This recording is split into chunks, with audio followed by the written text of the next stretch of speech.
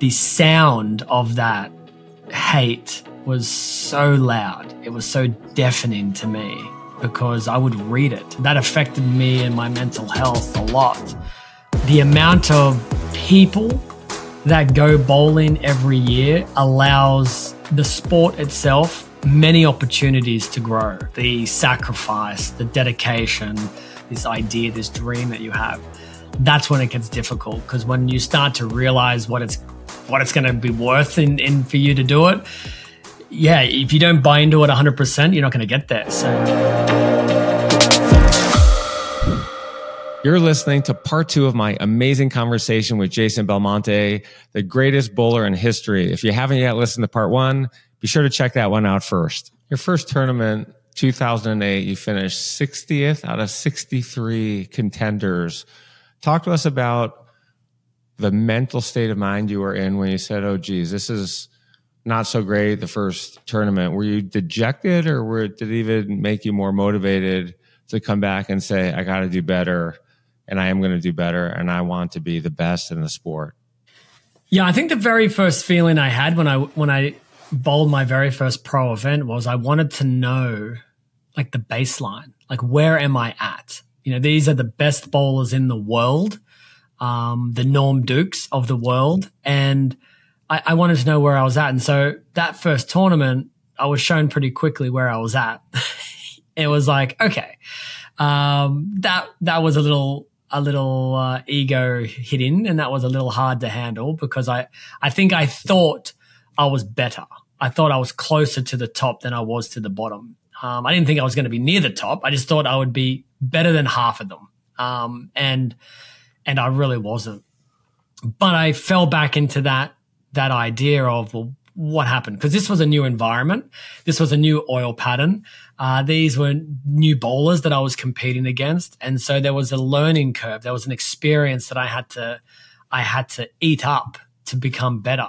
So I also took it with a bit of a grain of salt that first week. It was like, all right, you know where you are now, but it was your first week. Like, you're going to have to learn a few of these PBA Tour tricks, and that's not going to be, it's not going to be easy. So I think week 2 I finished 58th, I think, out of 64. So I improved a little bit. That was a positive, but still, really far behind. And I really watched. I watched the best players in the world, and I watched what they were doing with the bowling balls and what they were trying to accomplish with ball shape and ball motion and what bowling balls they were using. And I tried to translate that into my game as quickly as possible. And fortunately for me, in my 8th event, I put the puzzle together and was able to win in my rookie year in my 8th event. And that was a turning point in my career. That was like when I felt like I belonged on this stage. Previous to the Pro Tour, I was a really, really great amateur player, very successful, but it's the big fish in the little pond analogy, right? And I wanted to be the big fish in the ocean. And so that's when I realized I could do it. I could actually do this. I beat them all, in my 8th event. Like, maybe I can. This is what I can really do. I can really win out here. So many athletes at a young age get recognized, and as part of that recognition, when somebody knows they're going to be a prodigy, or they get contracts. You look at LeBron James when he was 18 years old. He signed a reported $80 million with Nike. Ryan Sheckler, one of the best skateboarders of all time, had a pro contract when he was 13 years old. Tell us about Tim Mack and your first contract with Storm Bowling, and how much were you getting paid? Yeah, so Tim was an American amateur player, but the best amateur player in the world. He came to Australia for a tournament, and it was a tournament that I was also invited to. And so Timmy, as I affectionately call him, watched me bowl for the very first time, this unique two-handed delivery, and it really blew him away. It was weird to see, but kind of cool. And the fact that I could do it really well, I think excited him. So he made the call to his sponsor, which was Storm Bowling. And he spoke to the owner of the company and expressed, listen, you got to see this kid bowl. This kid does it in a way that we've never seen before. He's very good at it. I think he's someone that we should sponsor. And it wasn't too much longer, maybe a year or two after that conversation that Timmy had after seeing me compete in Australia, that I got a call from the owner of the company, Bill Chrisman. And he said, listen, you're a kid. I get it. You bowl a little different. Haven't seen it myself, but I'm looking forward to seeing it. So I want to invite you to America, and I want you to bowl in a tournament that I sponsor. And I want to bring you over for it. And I want you to kind of do your thing. So I said, that would be amazing. So flew to Las Vegas for this tournament, and I met Bill Chrisman. I bowled in front of him. And as soon as I was done bowling, he put his arm around me and he said, I've never seen anything like this before. You're incredible. And I want you to represent my company. And so later that night, I think I had this very base. I mean, I didn't have an agent. I didn't even really know about contracts. All I knew is I was about to be signed by the best bowling company in the world. That, to me, I would have done it for free. I nearly did. It was basically free. I think I got paid like maybe $1,000 a month to represent Storm, and I got my equipment for free. And it really wasn't about the money. It was about the fact that I was now a part of this team, that I had access to resources, and it was an incredible moment because I wasn't expecting it. But that was in 1999.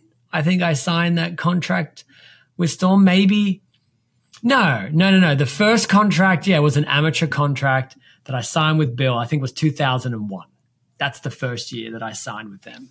And so that $1,000 contract lasted a year or two, and then my performances would allow me bonuses, and I was able to escalate my way up through the ranks. And every year, every time I did well, like Bill Chrisman and Storm, like they never once, it was never an argument. It was like, hey, you did really well. You deserve a raise. Hey, you did really well this year. You deserve another raise. And I keep asking every year, hey, I did really well. Do I get another raise? And Mr. Chrisman continues to say, yeah, you deserve it. So they've been an incredible partner of mine. And yeah, I really do believe that a lot of my success is due to the fact that I'm using the best equipment. They are the best bowling balls in the world, which allow me to strike more than I would normally using anyone else's. And so I'm incredibly grateful and in debt for them to helping me have the career that I've had. And all the coaching that I've done over the years, one of the things that I say to people is, if you don't ask, then you don't get. And when you were young, as part of this sponsorship, you need to get a tour exemption. And instead of asking for one exemption, you ask for two. What's your advice to all those people out there today who are afraid to even ask the first question for something that they want to get or want to do? And how do we inspire them to get up and actually have the courage to do it? Yeah, I think the first thing that I would say is you have to be okay with the response back to you of no. Like, you have to be okay that you're going to hear it.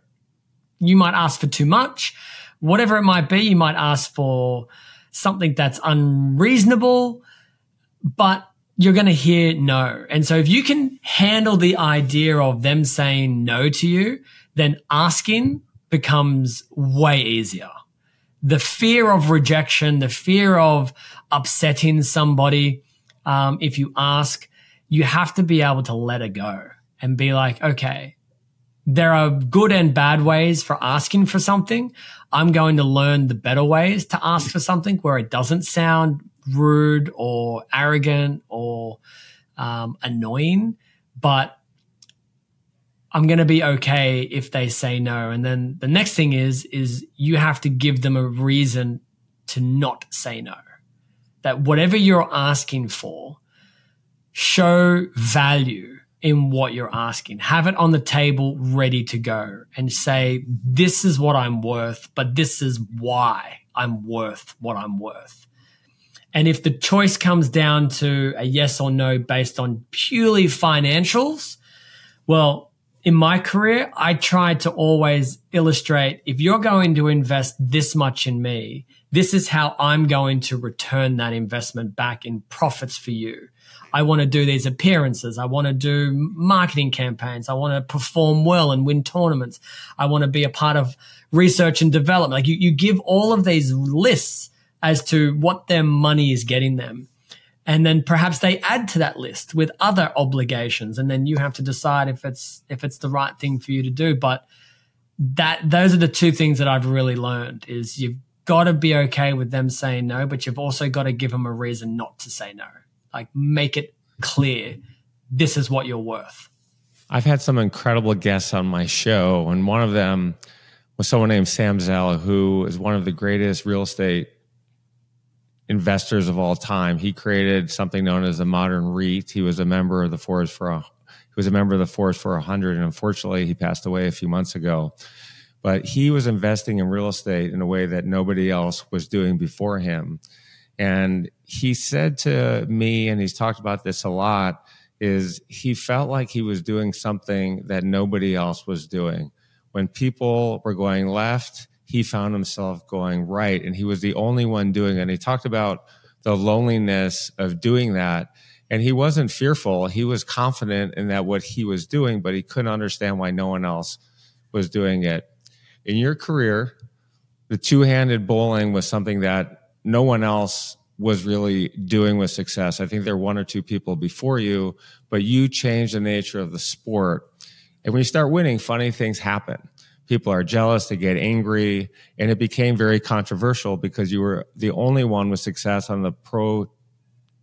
You were the only one with success on the pro tournament circuit who was winning, and you were called a cheat.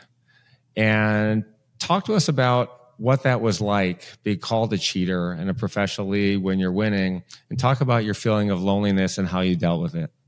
Yeah, it's kind of been something that I've had to deal with at different stages in my career. But probably the most painful one was when you're on tour, because now you're on a much larger platform. And by this point in my career, we had social media, we had the internet. And so the sound of that hate was so loud. It was so deafening to me because I would read it and I would hear it, and I took it all very, very personally. And so that affected me and my mental health a lot. The hardest part about it all was when you're referenced as a cheat, but you're not actually breaking any rules. That was the hardest thing. Like I couldn't understand why they used that word. They could have said any other word about how I bowled, that I'm whatever they wanted to say. But to say that you cheat means that you are navigating the course beyond the boundaries that everybody else is stuck in. And I wasn't. I stayed within the lines. The amount of people that went through rule books trying to find clauses or a word or a phrase that would ban me, no one ever found it. It didn't exist. And that was because I wasn't doing anything wrong. It was just I found a different way to throw a ball down the lane. And so I spent a lot of my early rookie seasons defending myself. And I'm pouring a lot of energy, constantly replying back to haters. This is, no, you're calling me a cheat, but I don't break any of the rules. I'm just constantly on this defense about, what it is that I'm doing. And, it drained me, and I was sad. And it was like, well, I'm not enjoying this. This is not a good time. And so then you look to your friends and your competitors, because you're like, well, they'll get it. Like they're doing what I'm doing. So they understand the trials and tribulations of what it's like out here on tour. And it was just as lonely because then I started to have success on the pro tour, and I was taking money out of their pockets that they were trying to provide for their family. And I was becoming more famous than they were. And there was a jealousy aspect of it all. And so not only are you a little different, I'm also foreign born. I'm not from the US. And so I didn't have an entourage of people surrounded by me while I was on tour from people from home. When a tournament would end, we would have a day or two between the start of the next tournament. I didn't have the luxury of going home to see my family like my competitors did. They got to go home and see their family and their friends. And so you're on the road constantly. You're not getting a lot of feedback that felt positive from the community of bowling, because you're a little different. And bowling is an old game. It's a traditional game. And you were beating your competitors, so they weren't really enjoying you out there either. It was hard. It was really, really hard. And it took a change of perspective to, I guess, unshackle that part of my career. The wanting to please everybody was something that I had to let go of. And it's just human nature. You could cure cancer tomorrow, and there will still be someone that says, you cured the wrong cancer. Why did you cure that cancer? It's like, it doesn't matter what you do. Everyone isn't going to love you. There will always be people that just, they don't like you. And once I realized that, the focus went from, why am I paying attention to these haters when I'm noticing there are some fans? Like, there are people that are supporting me and that are saying nice things. You know what I'm going to do? Instead of replying back to the people who are not in my corner, I'm going to start replying back and engaging with those that are.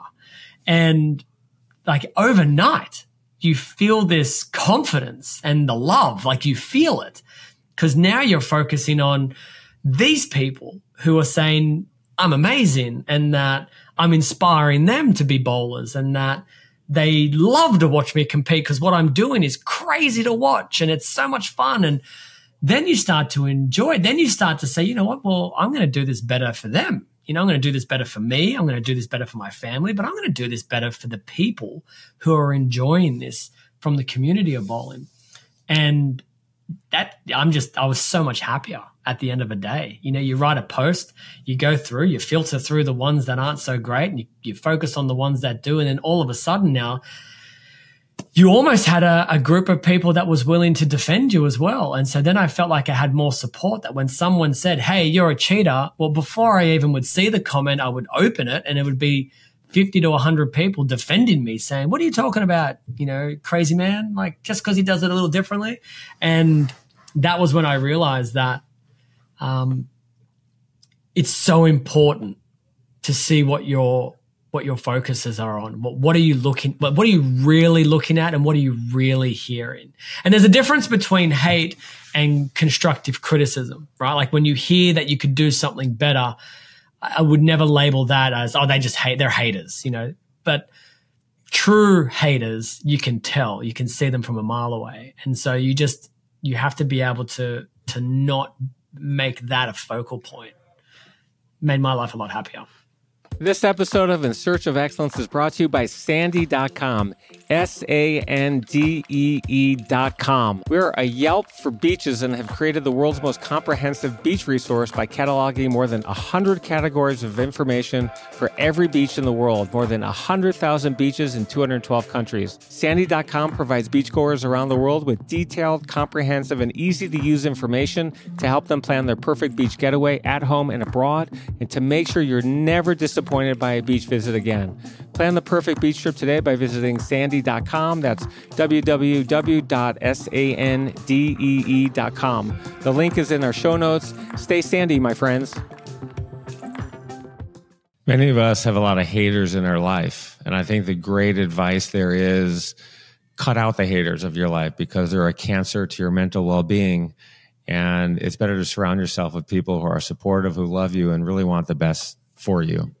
Yeah, and I also realized that we live in a day of social media where a number of followers has some meaning to some people, and to me, the number isn't what's important.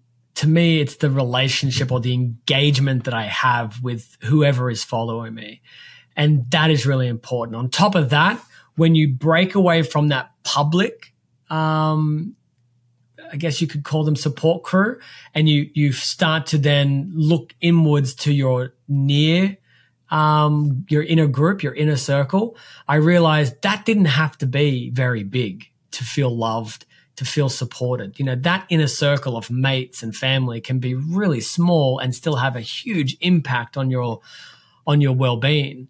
And what I had found is when I had allowed that inner circle to be too large, you would get a few fakies that would kind of sneak their way in, that they claim to be close to you, or that they love you, or that they respect you. And then you eventually come to find that isn't the truth. And so you start to weed them out, and that group gets a bit smaller. But the smaller it gets, the stronger that group becomes, because you realize that you all feel the same way about each other. And so you're always going to have each other's back. You're always going to be there to call you an idiot when you need to be called an idiot, but you also are going to be, the first person to congratulate you and feel truly happy for their successes. And that's also made me a lot happier doing that. After a horrible start to my career, I had 3 jobs in 8 months. I started to turn it around when I was 27 years old. I had the chance to work directly for someone who had started 2 Fortune 500 companies. And when I left that job for an unfunded, untested startup commuting from Los Angeles to Boston, people thought I had lost my mind. And I took a big risk. And at the end of the day, our company went public when I was 31 years old, and it resulted in a large financial gain. And what I learned at that point in time, and there was a lot of notoriety at that time, because there weren't a lot of companies that were founded by at least one. I was one of 4 founders. I was 31 years old. At some point, our company had a $35 billion valuation, which was insane when you think about it. It ultimately ended up losing 99.7% of its market value. Went down at one point $49 million, but it's now back up to, I think, $16 billion. But right in that heat of the moment, where there's a lot of publicity regarding you, I learned something that was very interesting, and which was when you make a lot of money or you're successful, there are an enormous number of people who are not happy for you. And it was really a wake-up call. Wow, how could this be? I love reading about people who are successful. I want my friends to be successful. You experience that as well. I mean, what's behind all of this when you start winning and you have all these haters? How do you deal with it, and why do you think people do it? There's been a handful of times on tour where a moment of that for me was pure joy, some type of success that I couldn't believe I was able to achieve. And I would look around going, well, who can I share this with? Oh, I'm going to share it with these people out here. And then you try to, and you realize, wait a minute, they aren't actually thrilled. I actually had a roommate one time. I'd won my very first major championship, my first one of my career. I was on the most insane adrenaline run. I was so excited. And my roommate hadn't congratulated me yet. And it was at the end of the night, and we're kind of, I'm laying on my bed. I look over to him on his bed and I say, I won today, right? Like, I won my first major. Like, are you not happy for me? And he said the weirdest thing. He said, why would I be happy for you? And I said, whoa. I'm like, I don't know, because we're mates and something good happened to me. And he goes, yeah, but, you can be happy for you, but why would I be happy for you? Like, I didn't win. And I said, but if you won, I'd be happy for you. And that's when I kind of realized, when you're competing, to take it personal is it's hard not to. But to him, it was a business transaction. He didn't win, therefore he didn't provide, or he didn't attain a goal of his. And therefore, whilst it might appear to be selfish from everyone else, I guess it could be considered selfish, but to him, it's like, this is what I'm here to do. I'm here to win. I'm not here to be a cheerleader for anybody else. And I couldn't understand it. Because for me, I'm not saying that you've got to, support every single player on tour, but your roommates, right? Your closer, smaller inner circle, perhaps. And it wasn't felt from me that that's how it was perceived by the other players, even within that inner circle. I don't know why people do it, because I just think it comes down to a lack of happiness. Like, if I see success from someone else and I feel genuinely happy for that person, it just makes me happier that I'm feeling a version of happiness for someone, and to share it with them, or to encourage them that how great they were. Like, to me, that just makes me a happier person. And I can't see why it would make someone else unhappy to do that. But I think when it comes to, the elite of business or sport, there is an element of jealousy that comes in. It's, why did they get the promotion and not me? I wanted the promotion. I wanted to win that event. That's what I want to do. And this other person is doing it. I can tell you that if you're someone that has success very seldomly, you don't feel it nearly as much as someone who has a lot of success. As the more success you have, the better business deals that you do, it definitely feels like you are more and more alienated from those in that environment around you. From that inner circle that's beyond it, sure, you might still get and feel that love.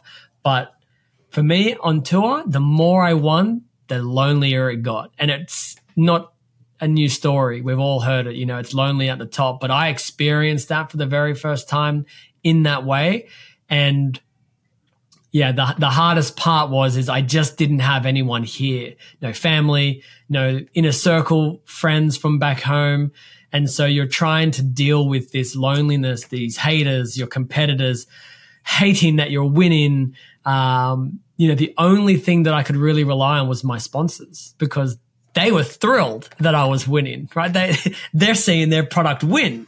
And so it wasn't the worst to have them as that support crew, but you also wonder, like, are you happy for me, or are you happy for the business that's doing well through me? And so you have to navigate that, which luckily for me, I think the company itself, I've been there 20 plus years now. So I feel like it's gone beyond a business transaction. We're definitely very close with each other, but it is a question, Randall, that I often ask people when they don't seem happy for whom I thought was in their inner circle.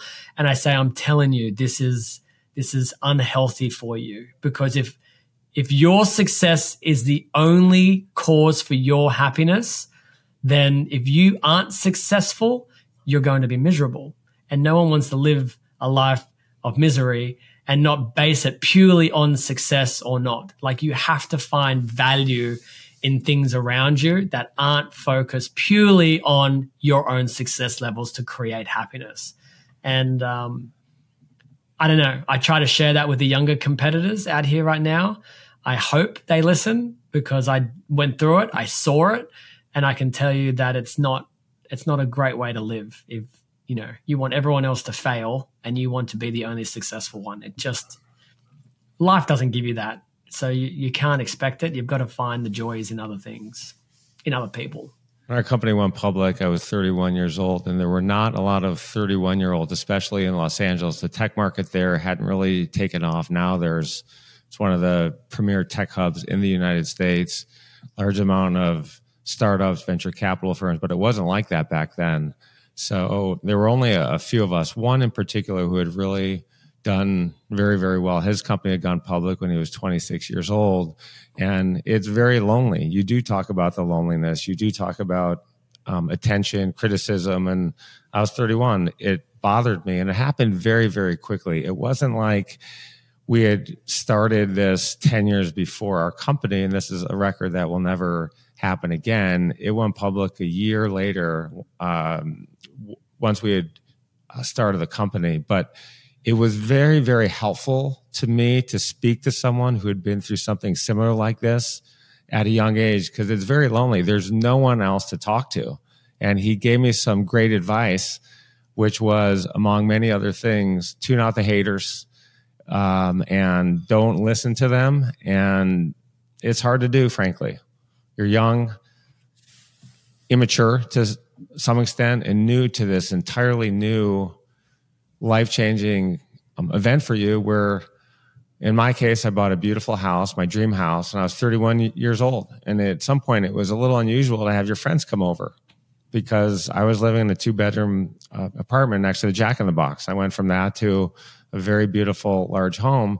And it's just something that was very, very difficult to deal with.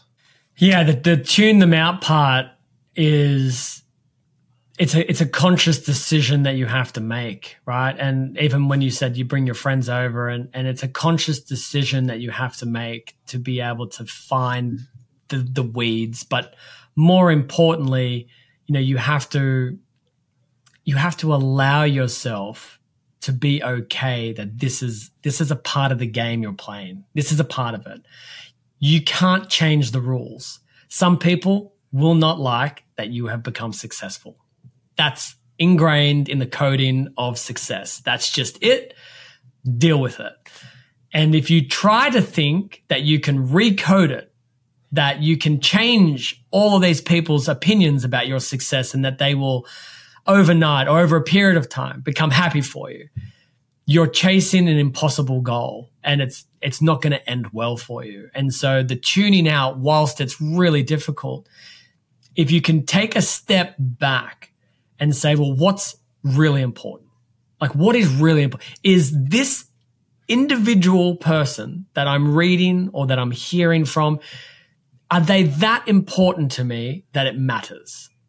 And the answer to that, for the most part, is no. They're not that important to me. Do I care that Twitter user 11213 hates me? Like, no. I don't know this person. I'm never going to know this person. And so you start to chop the fat really quickly. Those are the easy ones. When it gets a little harder, it's like, when you invite your friends into your new beautiful home, and they're still living in a small 1-bedroom apartment somewhere, and they're struggling to pay the rent or whatever it might be, and they see what you have.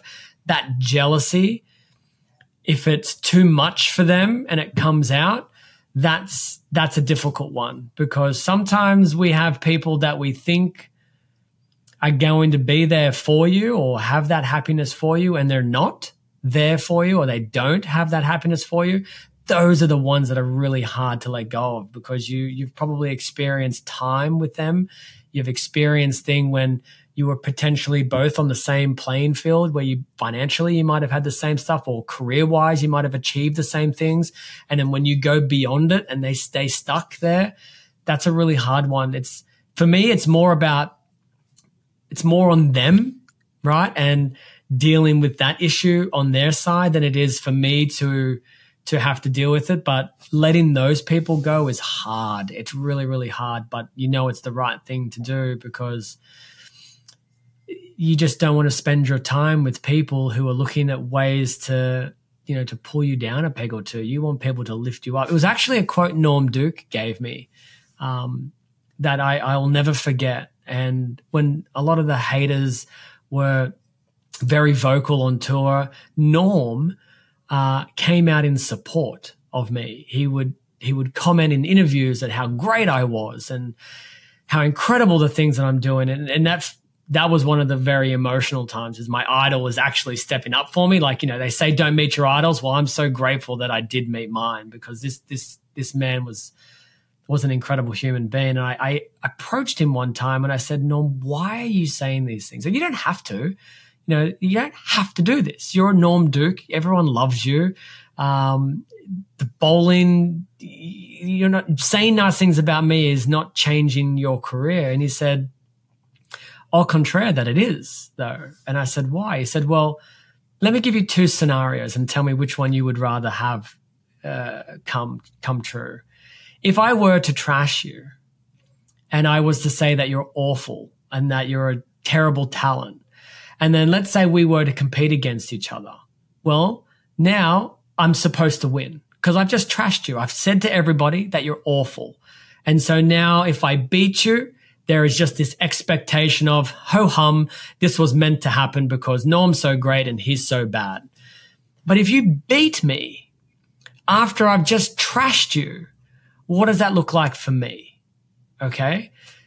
Now, conversely, if I tell people how great you are, if I lose to you, well, he's great. There's no shame in losing to someone who's great. And if I beat you after telling the world that how great you are, he said, it elevates me. He said, the only other thing I would add to this is don't say something unless you think it to be true. So don't lie. Don't say that someone is great at something if they're not, but find something that they are great at and focus on that. Use that as the point of reference when talking about them, because it's only going to elevate you when you win against them. And it just slapped me across the face. This bucket of water just, in real time hit me in the face. Like, he's so right. Like, people who say that I'm awful when I beat them, what do they say back next? Well, what's the next thing they say? Because they've lost that leverage. They no longer can say that I'm bad, because if I beat them, they're below me. They're behind me. So what does it say about themselves? And I love what Norm taught me then, because I try to find a positive in someone's bowling, even if it's someone who I've known has been quite nasty to me. If asked directly about them as a player, I think about, well, what are they great at? And you know what? If they're great at it, they should get credit for it. They've spent a lifetime developing that skill. I don't have a problem telling somebody that they're doing something really well. If anything, it just makes me motivate me even more to be better at it than them. And so it's just one less thing that they have against me when they want to trash me. So I don't know. I often think about that thing that Norm said. Are you looking for your next great gift to surprise a friend, colleague, or loved one? Bliss Beaches makes the perfect gift. This best-selling Bright and Beautiful coffee table book by Randall Kaplan features stunning drone photography from exotic beach locations around the world. It's the perfect housewarming gift, a great addition to any home or office, and a fun and creative alternative to bringing a bottle of wine to somebody's house for dinner. Bliss Beaches is available for purchase on Amazon, where it has glowing reviews and a 5-star rating. Get your next amazing gift and order a copy of Bliss Beaches by clicking the link in our show notes. So many of our listeners and viewers right now are thinking, how do you bowl with two hands? I think we can all see it when we're 18 years old or 4 years old, but describe for us the technique, the RPMs, the science behind it. And does this take a harder toll on your body in the long term in terms of what you can keep doing from an endurance perspective? Yeah, it's a good question, because I don't know. I don't know any other way. All I can tell you is that I wake up every morning and I feel fit. I feel good. I don't have aches. I don't have pains. And so I don't know what the style will do in the long term for everybody. I think everybody's different. Injury is a part of sport. And so I do my best to try to prevent injury as much as I can, like most athletes try to do. But I just don't know the science. If there's a specific percentage on how much less friction on this part of the body is caused. I don't know. I just know that it doesn't hurt me. I think the best way to describe how I do what I do, if I were to use only words, is imagine a rugby pass. That's how I bowl, like a pass in rugby. And if you're not a rugby fan and you don't know what that is, then the best way to describe it is go to YouTube and type in my name and then just watch it for yourself. That's the easiest and fastest way to figure out how it is to do what I do. But the interesting thing is, in today's bowling climate, there's the number that gets thrown around a little bit is somewhere between 70 and 80 million people go bowling in the US alone every year. And it's said that close to 30% of that bowling public will bowl two-handed or try two-handed now. And to me, that is a that is just the most wild thing to think about, because you grow up as an individual, as a solar, you know the word I'm trying to say, the singularity. That's the word I was looking for. Let me say that again. And so it's super wild to me that there's such a high percentage of people that are now trying to, because growing up, when you're an individual, you're a singularity, to see hundreds of thousands, millions of people attempt to do what you do, it's, to be part of a movement that has, allowed a new technique to become normalized is, dude, it is wild. It is really wild. Let's talk about some stats. You mentioned 70 million people in the United States. There's roughly 100 million people in the world who bowl. The first documented appearance of bowling appeared in ancient Egypt, with wall drawings depicting bowling being found in a royal Egyptian tomb dated to 3200 BC, and miniature pins and balls in an Egyptian child's grave around the same time, 3200 BC. Balls were made using the husks of grains covered in a material such as leather and bound with strings. The bowling industry has grown from 4 billion in 2014 to 10 billion in 2018, and is projected to go to 60 or 70 billion in the next 5 to 10 years. It's an affordable sport. A lot of families will do it. The TV contracts are very, very small today. They're on, Fox did a deal in 2018. It's not even on a Fox channel. It's on Fox FS1, I think, is the channel. Could bowling be the next WWE or Formula One? Or even pickleball, which is the fastest growing sport in America? Yeah, I'd like to think so, for sure. Just to kind of touch on that comment about Fox. In fact, our relationship with Fox has been really, really great. This last season that just went by, we were on Big Fox Network television, nearly, I think it was like 10 times out of the 18 times that we were on television. So more than half of it now was on the major network. And that relationship is growing more and more positively. And who's to say that, all of bowling doesn't move to network television rather than being on FS1. And so that's a really positive thing. The industry as a whole is a dragon. It is a wild beast. And the amount of people that go bowling every year allows the sport itself many opportunities to grow.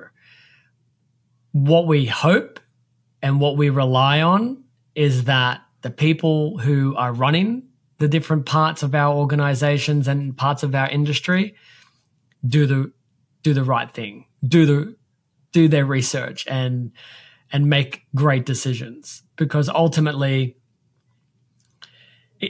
those stats, everything, it just doesn't matter if you've got the wrong people at the helm. And so I'm hoping that our sport chooses the right people, that they make the best decisions. And then who's to say that we can't be, another version of WWE? I don't know why we couldn't be more successful. I mean, WWE is pretty huge. I mean, it'd be quite arrogant of me to suggest that we would be as big as them, but the idea of it growing on that same kind of bell curve, because at one point WWE or WWF at one point, it wasn't as successful as it is today, And so why not think we can do something similar? I'd like to think I'm an optimist in that regard. I like to think the best can happen. Let's talk about your World Series comeback. After 71 games, you trailed fifth place by 324 pins. You had 12 matches to make up the deficit. And you had this quote that you've given, and this is how you think about a tournament. I think I've won before I even throw a ball down the lane. How important is mental preparation and confidence to our success? It's a huge element to the recipe of success, to the self-belief. The confidence in believing you're capable. If you don't have that, I assure you someone else does. And beating that person, becomes exponentially harder. So you've got to walk into the boardroom, the business, the bowling center, the golf course, and you have to have that belief that no one here is going to win this tournament or do a better deal than you. No one. And it's a very fine line between arrogance and confidence. I get it. So you have to choose your words sometimes very carefully when you're trying to present that confidence. But ultimately, it doesn't matter. If you believe it, then you're already a step ahead of someone else who doesn't feel that way. All of us dream as a kid, we want to be successful. At some point in our life, we want to be the next Tom Brady, and we hope to be LeBron James or Kobe Bryant or Michael Jordan. What was it like dreaming as a kid that you wanted to be the best? And what kind of responsibilities do you have today that you are the GOAT in bowling, you're the best ever? And what are your responsibilities going forward in the sport and to the community at large? Yeah, I think when you're young, the understanding of what it means to be the best in the world, it's I don't think the gravity of it really hits you. It's more of just the thing that you say, right? And as you get older, you understand what it's going to take, and that's the moment that you have to like buy into it. The sacrifice, the dedication, the time that you're going to give up to chase this idea, this dream that you have. That's when it gets difficult, because when you start to realize what it's going to be worth in for you to do it, yeah, if you don't buy into it 100%, you're not going to get there. So you have to do that. I think for me, understanding that the juice is worth the squeeze, as they say, that's what motivates me now. Is you may call me the GOAT, someone else may call me the GOAT, but I have my own position that I think I'm at, and I have my own goals that I want to reach. And the moment that I get complacent in allowing myself to say, hey, well, Randall thinks I'm the GOAT, so I'm good, I'm done, that's when I think my career will suffer its biggest fall, is allowing others to dictate where I think I should be. I'm not there yet. There's so much more for me to do. Therefore, the motivation levels have to be high. The sacrifice still has to be high. And the belief that I'm going to reach my own goals has still got to be there. If I do those things, when it's time to lace them up, then I'm very happy to look back at my career and stack it up against anybody else's. And we can argue black and blue, who's the best ever. But I'm not there yet. So I got to get there.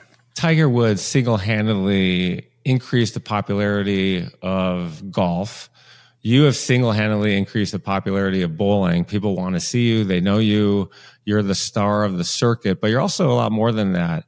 You've done some things that are very unique that have raised your profile and made you a more well-rounded person, an entrepreneur as well. Tell us about the Google glasses and throwing a 140-mile-an-hour strike outside of a NASCAR car. Yeah, I mean, and this kind of loops back into, because I didn't get a chance to actually answer your other question about responsibilities, what I think my responsibility is. But I think part of all of what you just said is it's fun. It's so much fun doing this type of stuff, to actually take the game that I love and that I do competitively and be able to not do it at that level, to be able to just do something fun and crazy is awesome. But it also, I think, is part of the responsibility of creating awareness of the game and to generating a respect, I guess an acknowledgement that we exist. Bowling definitely has taken a back seat in terms of the mainstream media sports. And so doing a Dude Perfect video, throwing a ball out of a NASCAR, whilst fun, it's promoting the game. And just letting everybody know, hey, we're still here and I'm a part of it. And doing interviews like this, again, broadens that reach a little bit. To be very specific with what it's like to do Dude Perfect and NASCAR in particular, the guys from Dude Perfect, they're brilliant guys. Very thoughtful, very funny, love what they do, and their craft is well, you see it through their videos. They truly love what they do. Throwing a ball out of a NASCAR was something I never thought I'd be doing in my life, but going around the track with Eric Almirola was just that, to get in the seat and say, yeah, drive as fast as you want. And just for him to smash that track and go quick was thrilling enough, let alone holding a bowling ball in my lap and making that last turn saying, are we good? And he gives me the thumbs up, and then I throw the ball out the window trying to get a strike. Doing all of those things. Can you say that again? Because we lost you for about 30 seconds there. Throwing the ball from a NASCAR car. Can you just pick it up there? Yeah, and so, never did I think throwing a ball out of a NASCAR would be something that I was doing. But, in fact, just sitting in the car with Eric Almirola and saying to him, yeah, hit the track as hard as you want. Like, I love speed, and letting him just flog this car around the track, and just that in itself was thrilling. That was exciting, just to sit in the car, let alone have a bowling ball in my lap, seeing the pins on the road coming up, him moving into position and then kind of giving me the thumbs up that it's good to go, and then throwing a ball out there to only then somehow throw it at the right trajectory, hit the track at the right spot to get the strike. That was an incredible moment. And actually, a little fun fact about that is, right after we nailed that strike, the engine itself overheated and the car was unavailable for us to use for the rest of the day. So it was like, we didn't even know it, but it happened to be our last attempt before the car overheated. And so it was just one of those wild, it was meant to be, the universe was saying you were going to get it now because the car's about to blow up. We talked about mental preparation as being one of the most important factors in our success. Can you talk about something I call extreme preparation, preparing way more than anybody else, and how it's been important and a crucial element of your success, and give us some examples, please? Yeah, experience is the first thing I would say that helps you understand what preparation really means. I think when you're younger, you have it's almost, there's an arrogance to I don't need to practice. I don't need to worry about this thing. I'll rely on my natural talent. And so that, realization that when it's not true, you have to be able to dedicate time into the preparation of, all right, where are you going? What are you doing? Why didn't you do well the last time you did this? And when you start to think of it like that, and you start to be honest with yourself, and I think that's probably key, right, Randall, is having an honest discussion with yourself as to the things that are causing you not to do as well as you possibly could.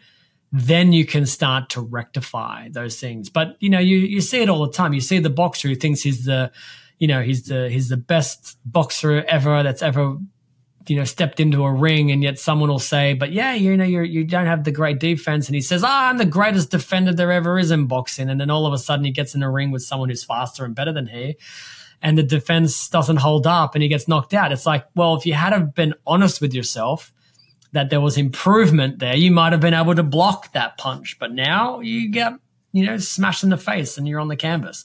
So the same thing can be said about, pretty much everything else. Is if you know there's a weakness, then acknowledge it. It's not shameful. Everyone's human. We're not all perfect. So the goal is to figure out where you can improve and then dedicate time in doing that. And I think that's part of the preparation, is the understanding of where you want to go, but what is required to get there, and what elements do you not have that is holding you back from getting there. Those honest questions that need to be answered honestly then need action after it to rectify it. So if you can do all that, I think you got a big chance of being successful.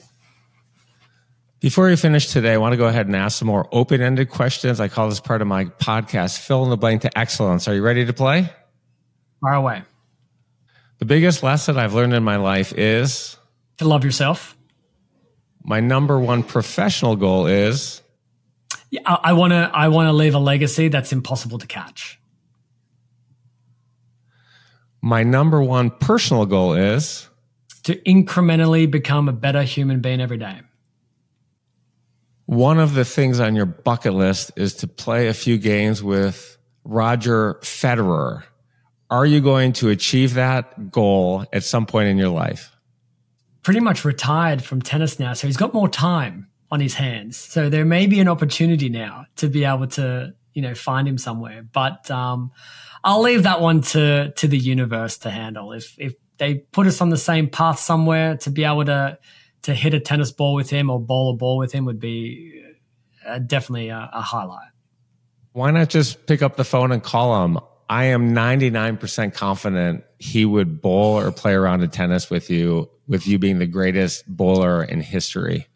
Yeah, I might just start looking up the possible phone numbers of the world and just start dialing random ones and saying, hello, is this Roger Federer? No? Okay.